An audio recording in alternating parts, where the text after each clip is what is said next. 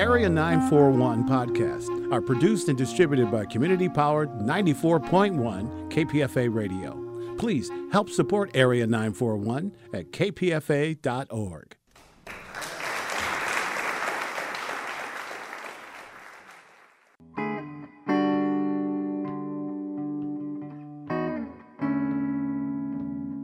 This is the Area 941 Radio Walensky podcast.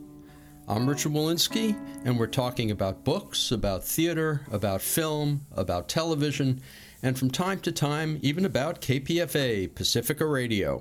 My guest is Anne Rice, whose latest novel is Prince Lestat and the Realms of Atlantis, also the author most recently of Prince Lestat. Going way back, Interview with the Vampire Lestat. There are 14 books in that series.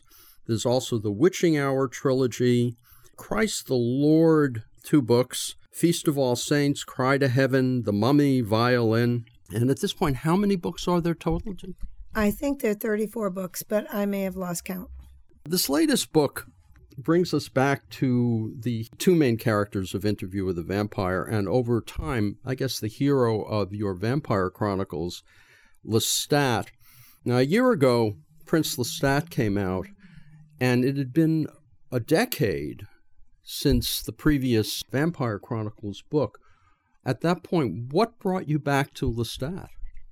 10 years passed, and I had new ideas, and I was being haunted by Lestat, thinking about him all the time, wondering how he was responding to this or that thing that I was witnessing. And I began to feel a great pressure to write about him again, to write new stories. When I left the material, I'd been in a very dark place. I just lost my husband of 41 years. And Stan, my husband, had been the inspiration for Lestat in many, many ways. And I associated Lestat with depression and loss and sorrow, and that all changed. I particularly wanted to bring my supernatural characters into the internet age, the new age of digital surveillance, the new information age, the computer revolution age. And things just began to click, to fire up for me with Lestat. And what I did was basically woo him to talk to me again.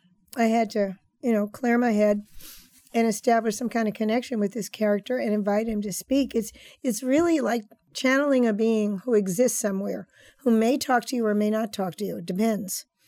And it took a little doing to get him to talk again. That sounds almost like the relationship within these 2 books between Lestat and Amel, the being that resides in all vampires. That's true. That's true. The vampires are all connected to one being called Amel, a spirit that went into an ancient queen thousands of years ago and created the first mutation vampire in existence. And all of them through the blood are connected so that if the host of that spirit, whether it's Akasha or Makere or Lestat himself, if that host is hurt, all the vampires are hurt. And this spirit, Amel, began to speak in the novel Prince Lestat. He became self-conscious again. He became aware of himself as an individual, and he began to talk to the vampires and ultimately to Lestat. And that conversation, that love affair, that conflict, whatever, it goes right on into this book. In fact, it's really all about Amel. It could have been titled Amel. That comes back to what you were saying before about how Lestat was speaking to you. Was that kind of the inspiration for the relationship between the 2 of them, or did that just come organically within the story? Well, I think it came organically within the story. I write in a very instinctive way. I get into my world, and I surrender all editorial control in a way. I mean, of course, there's editorial control going on, just as there's subconscious. We all have a subconscious. We all have a conscious mind. But I try not to think about anything, just to go with it as if I'm in a movie. It's happening. I'm recording what's happening. So I didn't consciously think of that, no. But in retrospect, Sure, is a relationship. Definitely. I can definitely see it in retrospect that it's all about this. And all of these books are about us, for me. They're all about the human dilemma. They're all about the soul. They're all about what is the soul? Is there meaning to this world? What is our place in this world? How do we behave? Do we have to struggle to know whether or not we have a place, or do we just behave as if we do have a place? Well, going back to 1976, Interview with the Vampire, was Lewis's voice, did that come in a similar fashion, or was it not until the second book that Lestat began speaking and it changed? Well, Louis was me, really. Okay. And Interview with the Vampire was autobiographical, but I didn't realize it. I just knew that I had found a way to talk about what really mattered to me through the voice of this 18th century man, really. He was a vampire, not only a vampire, but a vampire cliche, a cloak-wearing, magnetic individual with very pale skin and fang teeth. And when he started to talk, I could touch on all the subjects that I've been struggling to write about and just not getting anywhere with. I didn't think much about it, but everything in that novel was sort of autobiographical. I didn't pay any attention to Lestat at all. He entered the novel as the antagonist. He was the bad guy who made Louis a vampire and then really couldn't answer Louis's questions about what it was all about, where vampires came from. And I always had a sense that Lestat would have his side of it. He would have his story to tell. But it wasn't something that I worried about in any way. After I finished the novel and it began to be read and people began to respond, then I discovered that they were quite taken with Lestat and they did want to hear his side of it. And one of my friends said to me, Casey Sonnabend, this poet that I know and love very much, Casey said, well, you've drawn Louis in black ink and you painted Lestat in vivid color. After that, you went back, you wrote Feast of All Saints, Cry to Heaven, which means it was a while before you realized, I want to come back to vampires. It was 8 years. During that period, had you even thought of returning to it, or was it just suddenly Lestat began speaking to you as he did, say, a couple of years ago? I had thought often of returning, but I really wasn't prepared to do it. And then 8 years passed, and again, I felt this great pressure inside myself to do it. And I had to court Lestat in a way. I had to get with his character. I remember I did a lot of reading to try to loosen myself up and get exactly the right informal voice I wanted for Lestat. I really wanted his personality to come through. Once he came through, he really was wonderful. He just didn't stop talking. And that's really when the series, The Vampire Chronicles, was born for me. It was born with that book. That really is the first book of the series. Lestat emerged as a hero for me. He really did. Anne Rice, what relationship did Stan, your late husband, have to the birth of that series then? Well, he was very leery of my attempt to write a second book. He was very afraid that I would fail. He said so. He didn't think I should mess with whatever I had accomplished with Interview with the Vampire, but I went right ahead. And once it was done, I think he gave me his stamp of approval. Was the next book a vampire book, or was that Witching Hour? I'm trying to remember. I think I wrote my pornography. After that, I wrote 3 books under the name of Anne Roquelaure that were all pornography, and I wrote 2 books under the name Anne Rampling that were sort of soft porn. And then I decided to write Queen of the Damned, which took the story from the Vampire Lestat and extended it into the present time and involves Lestat becoming a rock star. And, well, that already happened in the other novel, but this told the full story of how it shook up the whole vampire world and woke up the ancient vampire queen. And that was my first #1 New York Times bestseller. That was quite a personal revolution for me when that book hit #1. I never thought anything that eccentric and strange could ever, be that successful in the mainstream. And I think the publisher was very excited, and so was I.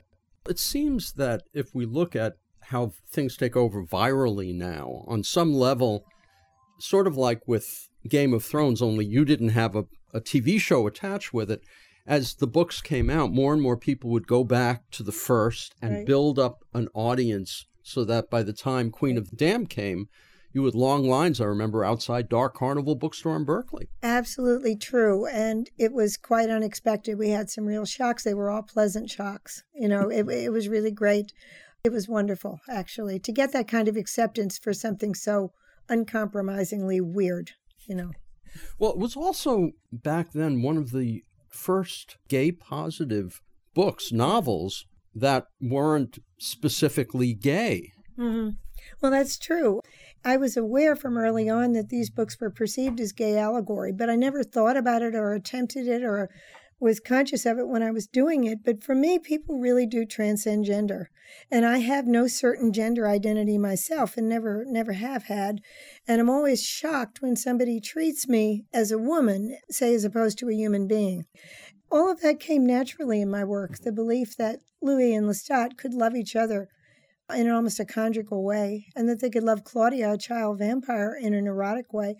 And I never thought much about it. I was very pleased to discover these books had meaning for gay people. I had always been just completely pro-gay, probably for sensing that I have sort of a gay soul. And it turned out that your son wound up gay, too. Yes, he did. He did. And that was actually quite a surprise when at 18 he announced that he was gay. I was not prepared for it, neither was my husband. We both thought he was straight. Anne Rice, let's talk right now about Prince Lestat and the realms of Atlantis. I understand that at a certain point you were working on a novel called Born for Atlantis. Did that come before Prince Lestat or after you finished Prince Lestat? Oh, boy, I think I was working on it before Prince Lestat, and I was trying to pull it together. I've been working on it for years, and I had a couple of conversations with my agent at that time, Rich Green, and he urged me to at least get the material into a treatment form so that he could talk to people in Hollywood about it.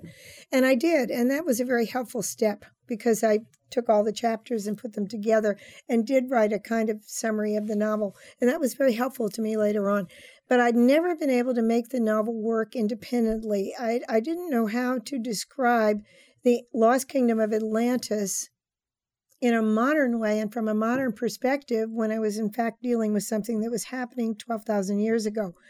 When I thought of combining Lestat with this material, when I thought of bringing him into it, when I thought, what if this is a really important missing piece in the vampire cosmology, everything fell into place. Everything worked.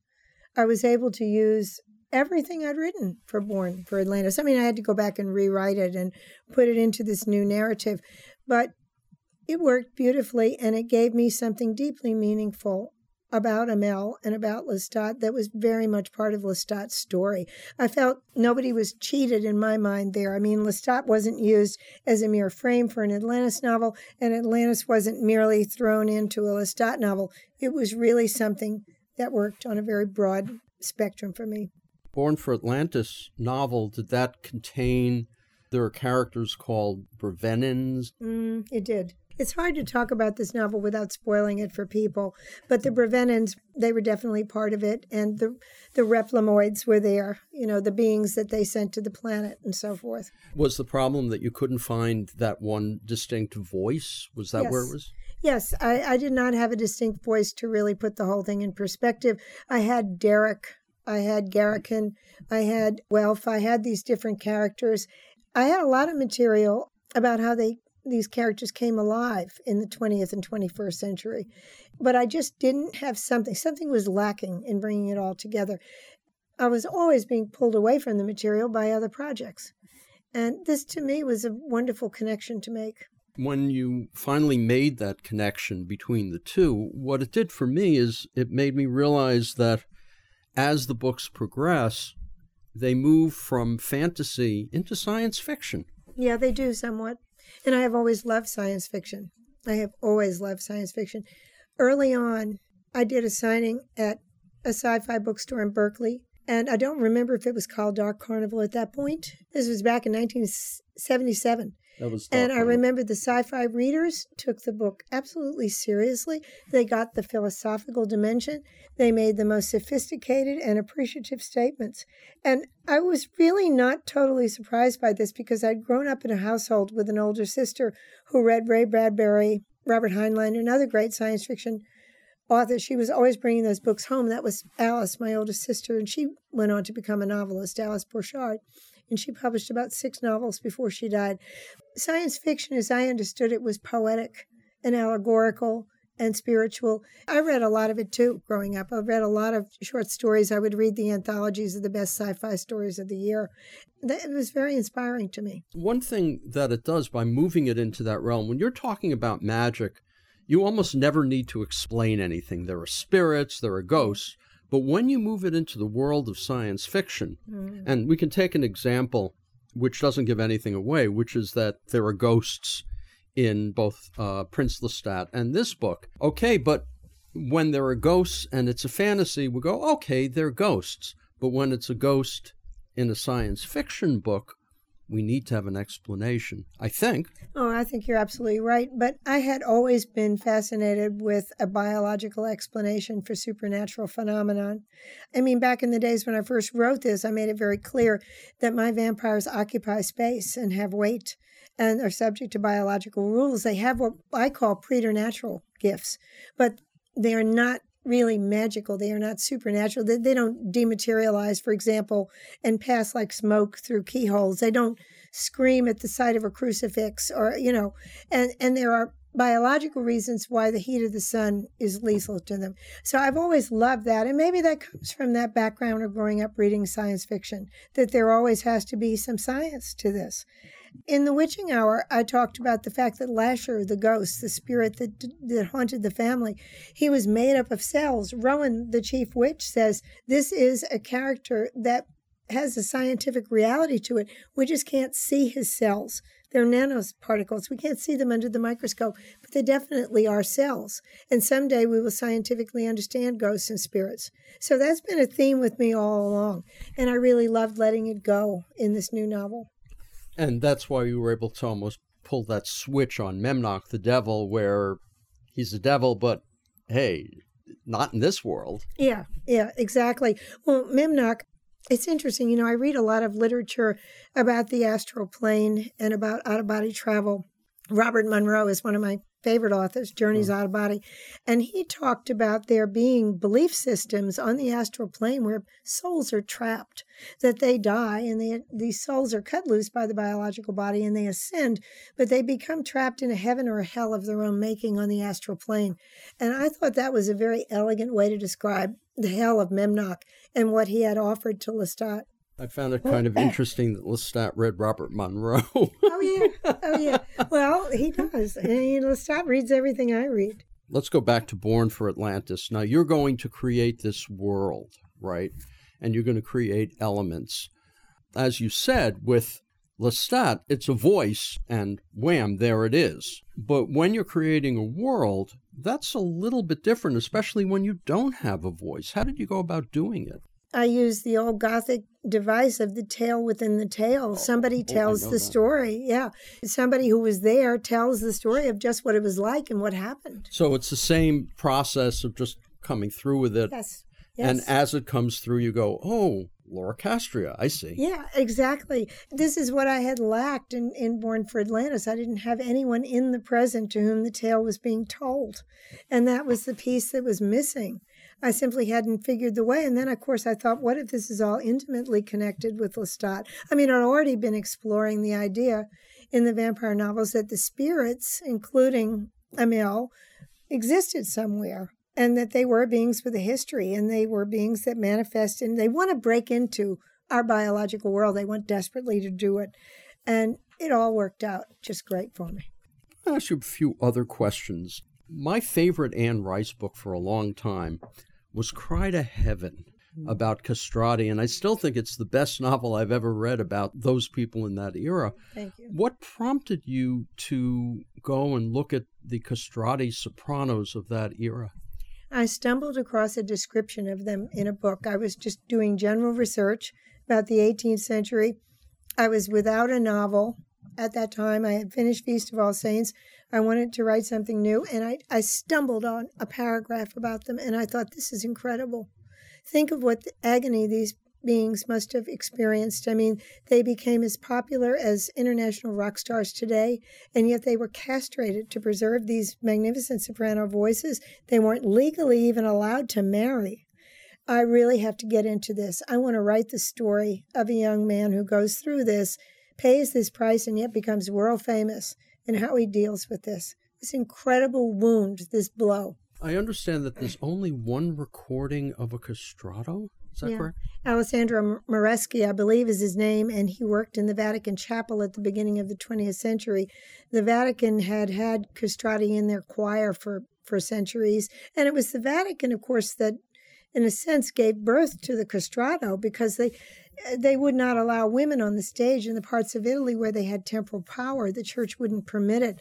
So opera had to be performed with men. And theater was pretty much that way in England, too, for a very long time. All the actresses were boys who did Shakespeare's plays. And it was the same thing there. That one guy, Moresky, was recorded by RCA Victor at the very beginning of the industry of recording.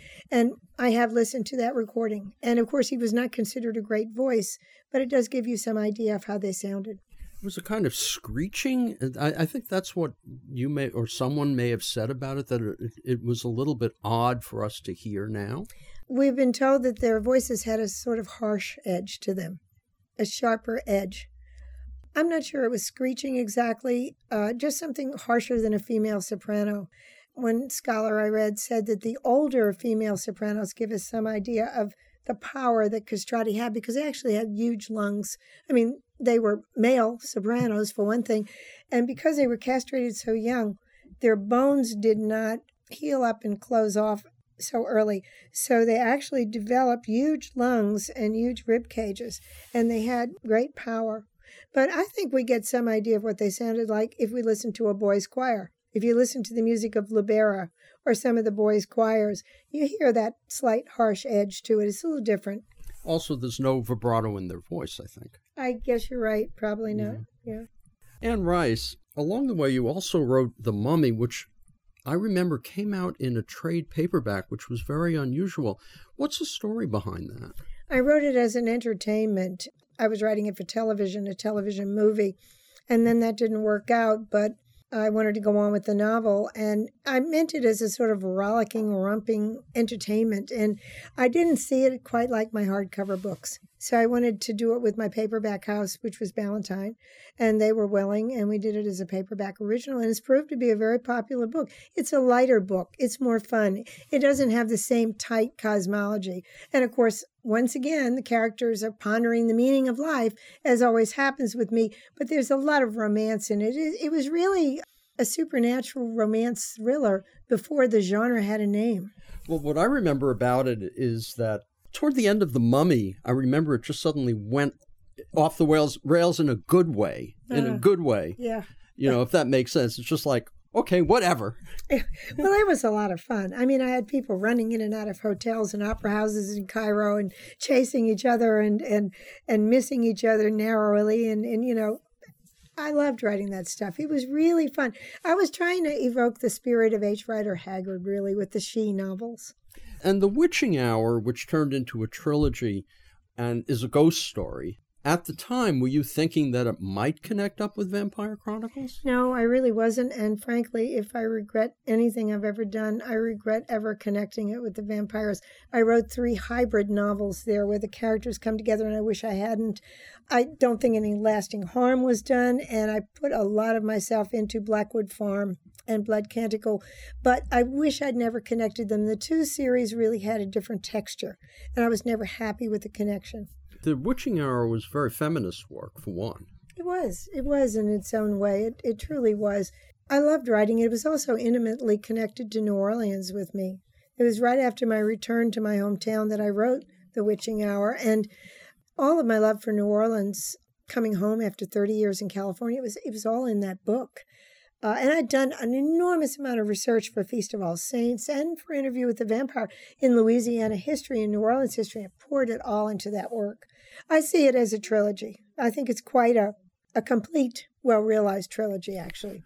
Why do you regret it? Why do you regret making that connection? Just because of the different vibe? Yeah, the different vibe. And I didn't really want to go on with the hybrid characters. I wanted to go back to Lestat, and I don't rule out going back someday to Rowan and the Mayfairs, but I want to keep them separate. They have separate destinies in my mind. The smaller books, of which there were, 6 or 7, the individual histories of the various vampires, was that intended as a series of smaller books? We did at one time want to do Tales of the Vampires as smaller books, but I'm not sure that was a good publishing decision. It was my fault. You know, I wanted to do 2 books a year, and that was a way to accommodate doing 2 books a year, but it turned out that I really didn't have the energy to actually produce 2 full-dress novels a year, at least not every year. And Pandora, the one of the books we did in that form, really would have been fine simply put forward as a vampire chronicle. There was nothing about it that distinguished itself from the other books. The other one, Vittorio, really was sort of a spin-off story. It had the same cosmology, but it was a completely different character. At that point, were you beginning to sort of get tired of vampires and thinking, I want to do something else? That would happen periodically. That happened from the beginning. I always wanted to do a great variety of things. And that's where the werewolf novel came. Yeah, very much so. I did 2 werewolf novels that I think are quite complete on their own.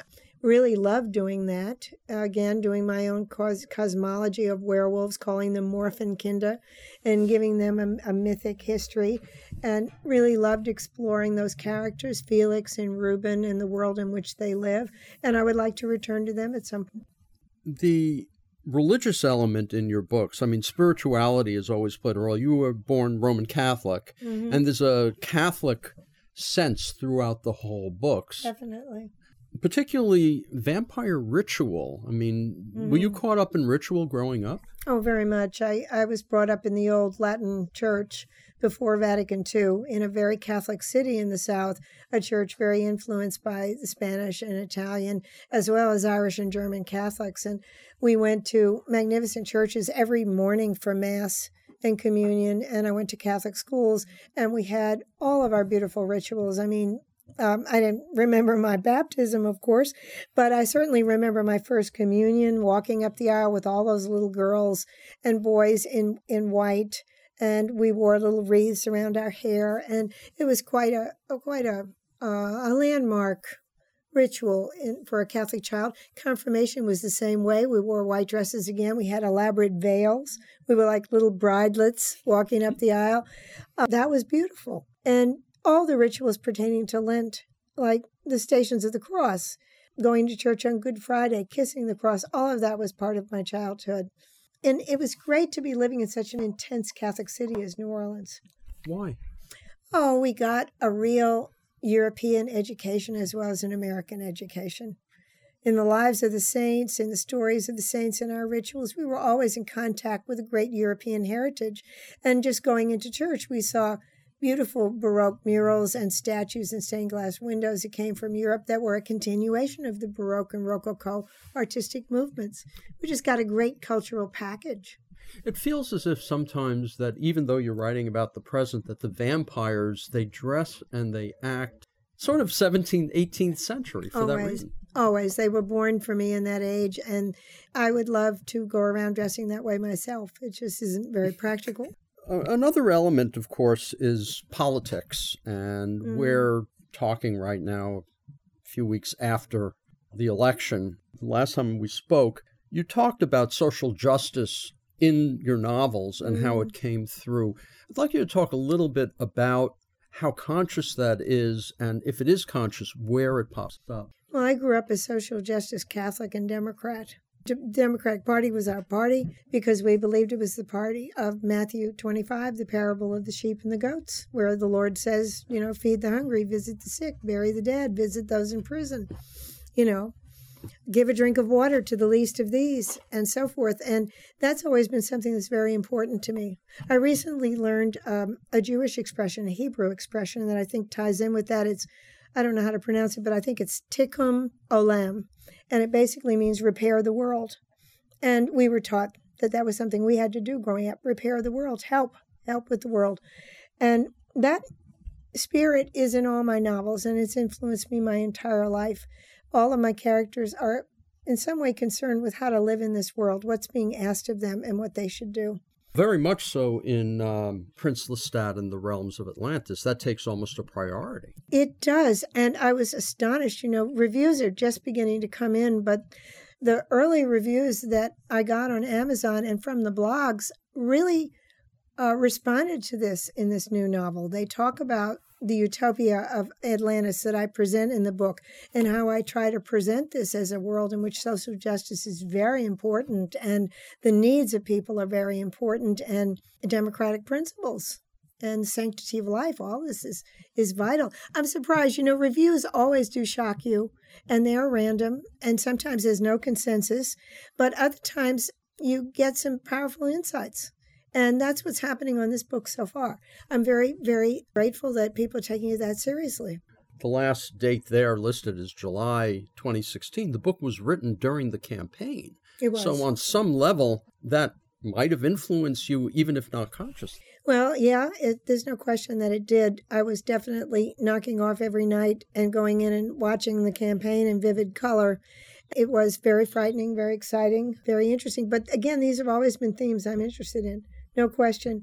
This campaign certainly did hit on all of them. And I think we saw, we had, when we look back on this, we'll realize how incredibly exciting it was to see things that had simply never happened before in American politics. And no matter how critical we are of that, no matter how pessimistic we are about that, that in itself was exciting. New things are happening, new challenges. We are confronted with new challenges we simply have never had before. And it seems to me that the impact of the internet is paramount. We saw our first real internet campaign and election where misinformation was rampant, and all of the faults of the internet were brought over into the world of the election.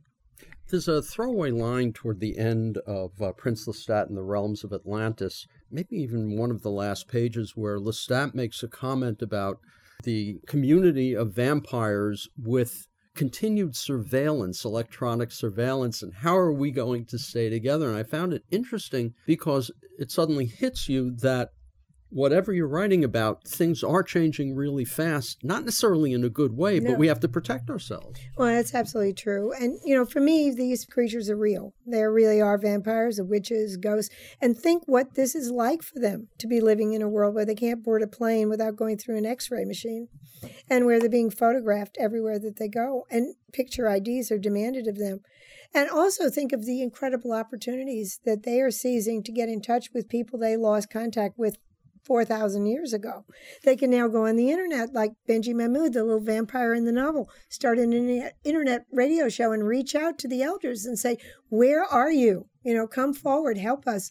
All of this to me was very exciting. It was my way back into the series. It was my way of rebooting the series. Well, you're lucky that they can see themselves in mirrors, because that could have been a problem. It could have been a real problem, but I eliminated that early on. Thank goodness. Well, when you created it, you knew you were going to eliminate some of that stuff. Oh, yeah. I wanted, as I said, they were biological entities to me. And even when I deal with ghosts, it's interesting to me that they are also biological entities. You try to explain and discuss how they come to be, very specifically in Prince Lestat and the Realms of Atlantis, though they're also in the earlier ones. I want to ask you about the films and the musical, but one more question, which came up as I was reading this book, and it came up before a couple of times, which is that Lestat was originally a villain and became a hero. Amal was originally a villain and became a hero. When Amal first appeared as a spirit, was there any indication that you would turn him into a positive character? He definitely evolved over time, and I did not foresee his becoming conscious and speaking. But once that happened, it was a very, very exciting door that opened for me. And I think from the beginning of that door opening, I certainly saw him as having his own agony, his own pain, his own story. Again, that's an ongoing theme with me, that if you let the villain talk, if you let the demon speak to you, I don't like to use the word demon because they're not really demons, but I mean, if you let the bad guy talk, the bad guy's got his own side of things. Does that kind of bode for the future for the character of Roche, who's a villain? Well, I think I've explored Roche's good side too, but the problem with Roche is he's a very selfish and indifferent and somewhat shallow being. He doesn't explore the deep side of himself. He largely sees life in terms of creature comforts, drinking blood and going to the opera. One thing I've noticed in this one is it definitely opens the door to another book, because there are missing pieces that we don't learn about in this one. Oh, that's true. I think Lestat's going to confront several challenges in the future. The ongoing existence of the survivors of Atlantis is number one.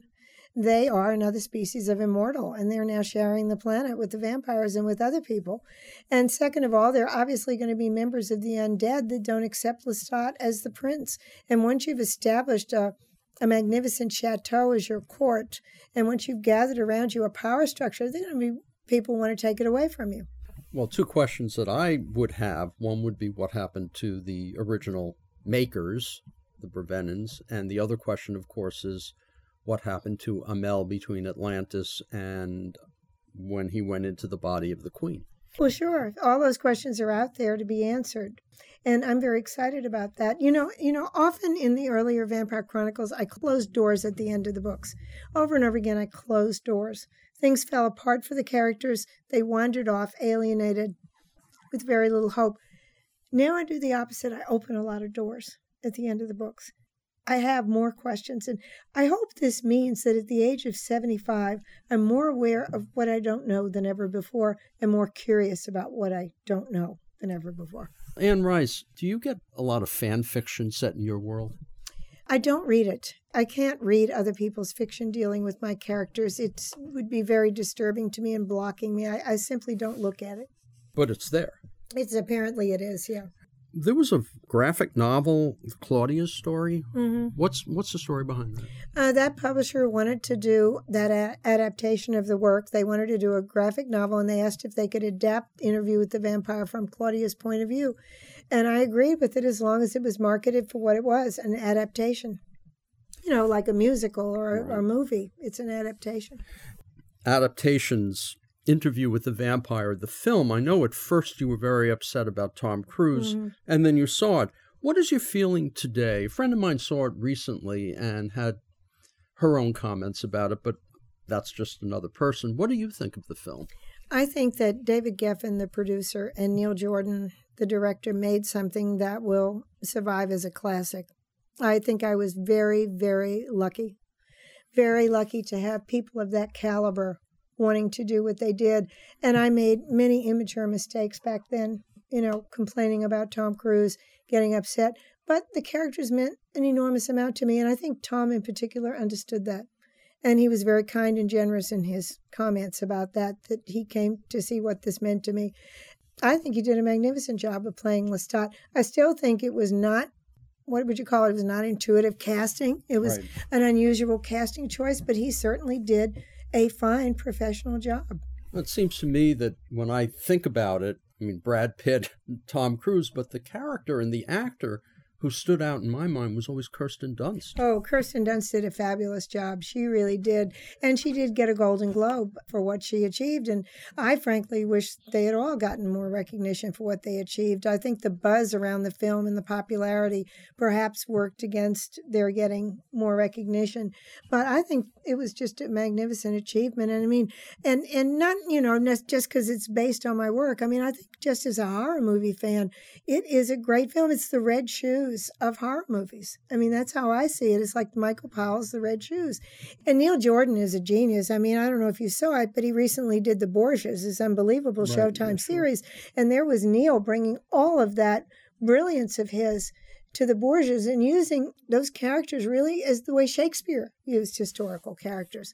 I am just to this day humbled by this. And David Geffen was really the man behind it all. He was the David O. Selznick of the whole thing. Okay, so you had been on tenterhooks about this thing. You walked into a preview, and what was your reaction as it unfolded? Do you remember? Of the movie Interview with the... Oh, I was emotional. I had to be carried out. I had to go home. Yeah, I thought when I saw it on the big screen, I'd seen a tape of it. But when I saw it on the big screen, it was absolutely overwhelmed. It was so real. It was so fully realized. All of them did such a great job that it took me right back to the roots of the book, right back to the room in Berkeley where I was writing the book, and the memories and the personal losses and suffering that had fueled the writing of the book. And I had to go home and leave all my relatives and family in the lobby of the hotel. And poor Christopher, who was just a little boy at the time, had to stand there and talk to people and make excuses for his mother being carried, out of the show. And it was wonderful. It was wonderful. I mean, to think that people came together and did something like that based on your work. And then there was Exit to Eden, which when we talked about this, you had said that you expected a serious film, but they turned it into a comedy. Yeah, they did. Basically, I love Gary Marshall. I think he's a great guy. And Alex Rose, the producer. I love them all. They were wonderful. But they made fun of the S&M community. And it really was a serious S&M romance. It had a lot of humor in it, but it was meant to it was positive about the gay S&M community, and unfortunately they just used it for humor, and it didn't work, and it wasn't that popular a movie, and it was just a misfire. And Queen of the Damned, I mean, I know that the star died right afterward. She did. There were also issues involving, I guess, this guy Stuart Townsend, who was one of the actors in it. I mean, how did that go bad, remember? Well, basically, Warner Brothers had the rights, and they wanted to launch a franchise from the material, and they were not terribly interested in my take on it or the readers. They wanted to do something all their own with it. I begged them to let me be involved. I begged them to let me write a script for the Vampire Lestat, and I said I would do it for union scale and a deferred payment. Just give me a shot at it. They basically said no. They said, you're too big for us, Anne. We want someone to do this who will listen to what we want. And they didn't want to do the Vampire Lestat. They wanted to do the Queen of the Damned novel. And they basically made something that was not based on the work. And it did not succeed. They did not find a large audience for what they did. And I don't regard that as a movie based on my novels. They made major changes with regard to the cosmology and the biography of the characters. And I don't think that the people in that movie were the characters I created. For those of us on the outside, it was like, what the hell are we watching? Yeah, exactly. I mean, I felt it was not their intention, but I felt that they kind of swindled the readers. They used the names, and they used enough plot elements for this thing to be legally based on the Chronicles, but it was not what the readers wanted. Now, some people did enjoy that movie, and they have enjoyed it since. And, they do come on my Facebook page and they talk about it, but most people are dissatisfied with it, and sadly, they blame me. What is the story behind a Vampire Chronicles series of films or Showtime series? Where is that at this point? Well, years ago, Jerry Offsay at Showtime did want to make a series based on these vampires. I thought it was a great idea, but unfortunately, Jerry went on to do other things, and Showtime changed, and years passed, and nobody picked up the idea. But now, today, all the rights to the Vampire Chronicles have reverted to me, free and clear, and my son and I are going to be doing a TV series, just that, based on the Vampire Lestat, beginning with that book, beginning with Lestat's birth as a vampire and a hero, and we hope to write screenplays, treatments, what they call in TV the Bible of the series, for an open-ended series that moves right through the stories. I think we want to use book one, The Vampire Lestat, for maybe 2 seasons, and then go into Interview with the Vampire and Queen of the Damned and Tale of the Body Thief, Memnoch the Devil, and just move right on into Prince Lestat and the realms of Atlantis. And we're very excited about the idea. Very excited. Has anybody picked up on it yet? Oh, we've gotten tremendous interest. In fact, I'm quite amazed. I posted on Facebook about it, and I expected people to say, that's nice, honey. And we got 2.8 million hits on that post, and blogs all over picked it up, Dread Central and Deadline and Entertainment Weekly. Our agents were deluged with phone calls and letters, and we've been very pleased with the support and the interest. But we want to keep our heads, and we want to develop our pilot script and our detailed outline for the first series before we meet with anybody. I mean, this is a collaborative art form, and before this goes forward with any network or entity, there will be compromises, but we want to get it completely established how we see this, and we want to remain at the heart of the creative process. Christopher's been working in television already, hasn't he, or in film? Both. I mean, he wrote a script for Tale of the Body Thief that Universal bought. Universal had the option for a year and a half on all the Vampire Chronicles, and they were quite taken with his script. His script brought them to the table to negotiate. They have let that option lapse, and that's why all the material has come back to me. So, yes, he's had that experience, and he's a natural scriptwriter. He's written other scripts. It comes very naturally to him to work in that medium, more so than me. I did write the script for the movie, and I did get sole credit for that, and that was a very rewarding experience. But Christopher, it's much more natural for him to do this. The Lestat musical, which I saw in San Francisco, and it went to New York and didn't do very well. But music by Bernie Taupin and Elton John. What do you think went wrong? I just don't know. I really love all those people very much. I loved Elton, Bernie, and Rob Roth, the director. And I don't know if it's fair to be critical in hindsight. It's an awfully rough world. the musical has to succeed right away in one city, in one theater, or it's not going to survive. It's also a highly competitive world, and a world where a lot of people want to see you fail and are quite witty about that, and persistent. I guess as I look back on it, maybe it wasn't gay enough. Maybe, the theme of the great love between Louis and Lestat was not developed enough. I honestly don't know. I really feel uncomfortable trying to second guess what happened. Right. I respect what they did, and I think that, they tried very much to make something work. I frankly enjoyed the performance in San Francisco. Not all of it, but I enjoyed a great deal of it. One of the issues involved with any play is that when you see something that's not working, never good or bad, just working or not working is the way you have to put it. You try to come up with things to, quote, fix it and make it work. And that's always a challenge, which sometimes will succeed and sometimes just won't. Right. Well, that's true. And it's also a collaborative art form where people at the outset who have the strongest voice may be marginalized and moved aside for someone else. Right. I can tell you what people told me about the musical. As I said, I'm not comfortable saying why it didn't work, but I can tell you what they told me. One friend who's done a lot of critical writing in theater, he said that it lacked a great love song for Louis and Lestat, and that was one real flaw, that it lacked that love song. And he also said that it wasn't gay enough. They weren't upfront enough about the gay aspect. And of course, Lestat and Louis being gay is only one aspect of the whole mix.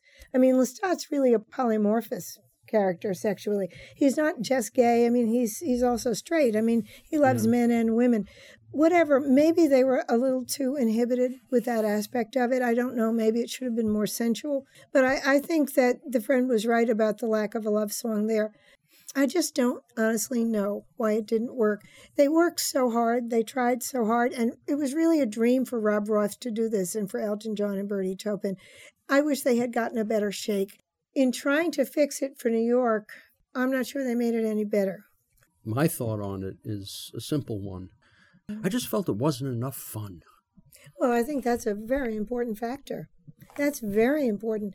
I think I know what you're talking about. In some ways, that was also true of the movie Interview with the Vampire. It was a very dark, gritty, muddy movie. And I think maybe it lacked some spectacle and some fun that could have been in there. On the other hand, the movie, because it had over-the-top performances by Cruise and Dunst, which made up a little bit for Brad Pitt kind of underperforming, because of that, and because Cruise deliberately did that, he brought up the fun, and that was not in the musical. I think you're right, and sometimes very small things can make a difference. I mean, one of the things my readers love very, very much is the beauty of the characters and the costumes of the characters and the clothes. And my Lestat is a dandy. He raids Ralph Lauren at night in New York and leaves money on the counter for the clothes he takes. And clothes are very much part of it, and spectacular rooms and environments. And the musical did not play up that element. It did not play up the beauty of the characters and the clothing and so forth. It was more of a bare stage approach to things, and maybe that didn't work. But again, I feel very hesitant because I love those people so much, and I think it's unfair of me to second guess them now. Anne Rice, when you look back on all of the novels you've written, Interview with the Vampire, for obvious reasons, stands out. But is there anywhere you kind of go, I love that book and it's kind of underappreciated? Oh, sure. Christ the Lord, The Road to Cana. Really? I think it's the best novel I was ever able to write. It's about Jesus as a young man in Nazareth on the verge of the ministry, who's really at that point just for years been hit with uncomfortable questions like, why the heck did angels sing at your birth? When are you going to do something? Who the heck are you? That novel is from his point of view, day-to-day life in that town.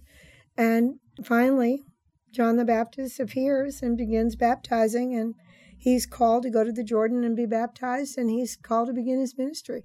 And I loved writing that novel, and I would love to see a great, magnificent movie with a great actor playing that role. What brought you to write the Christ books then? Oh, a deep love of Jesus, number one, and a deep, deep love of the story of the incarnation, the idea that the invisible maker of the universe would come down here, be born amongst us, and live and sweat and work and suffer with us before dying and rising to go back. I thought, whoa, talk about an outsider. All my work is about outsiders. This is the ultimate outsider. And I want to tell it from his point of view. Someone, I think it's Lestat in Prince Lestat in The Realms of Atlantis, kind of makes fun of that. I know what you're talking about. Yeah. He doesn't make fun of it. One of the themes that runs through my work is that suffering is bad, and it's not really required to make you a good person.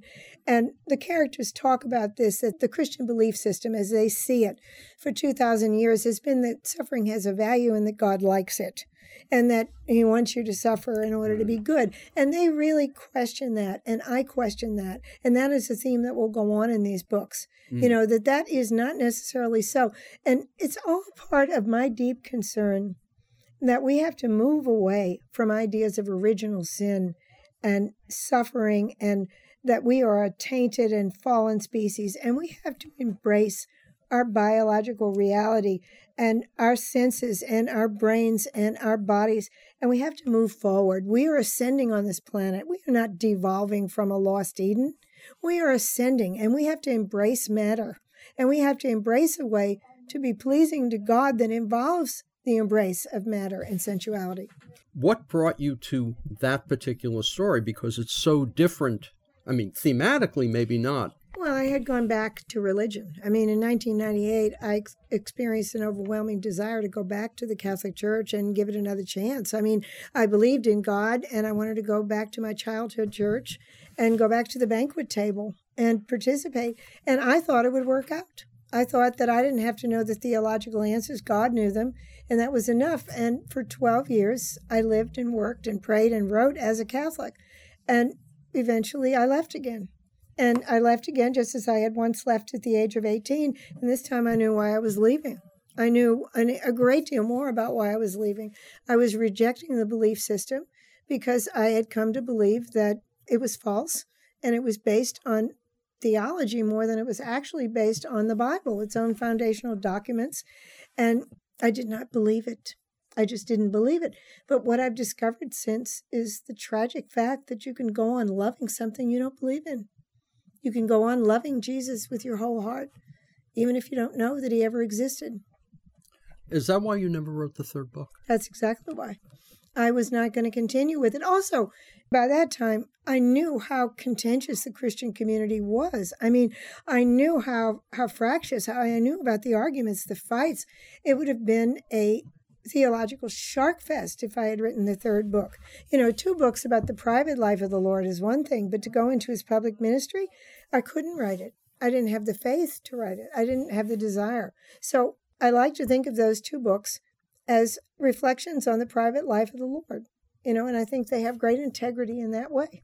Well, here we are in 2016, into the winter of 2016, 2017, and we have a very peculiar situation happening in America. Do you think, insofar as consciously you can know what you're going to write, do you think that will affect future books?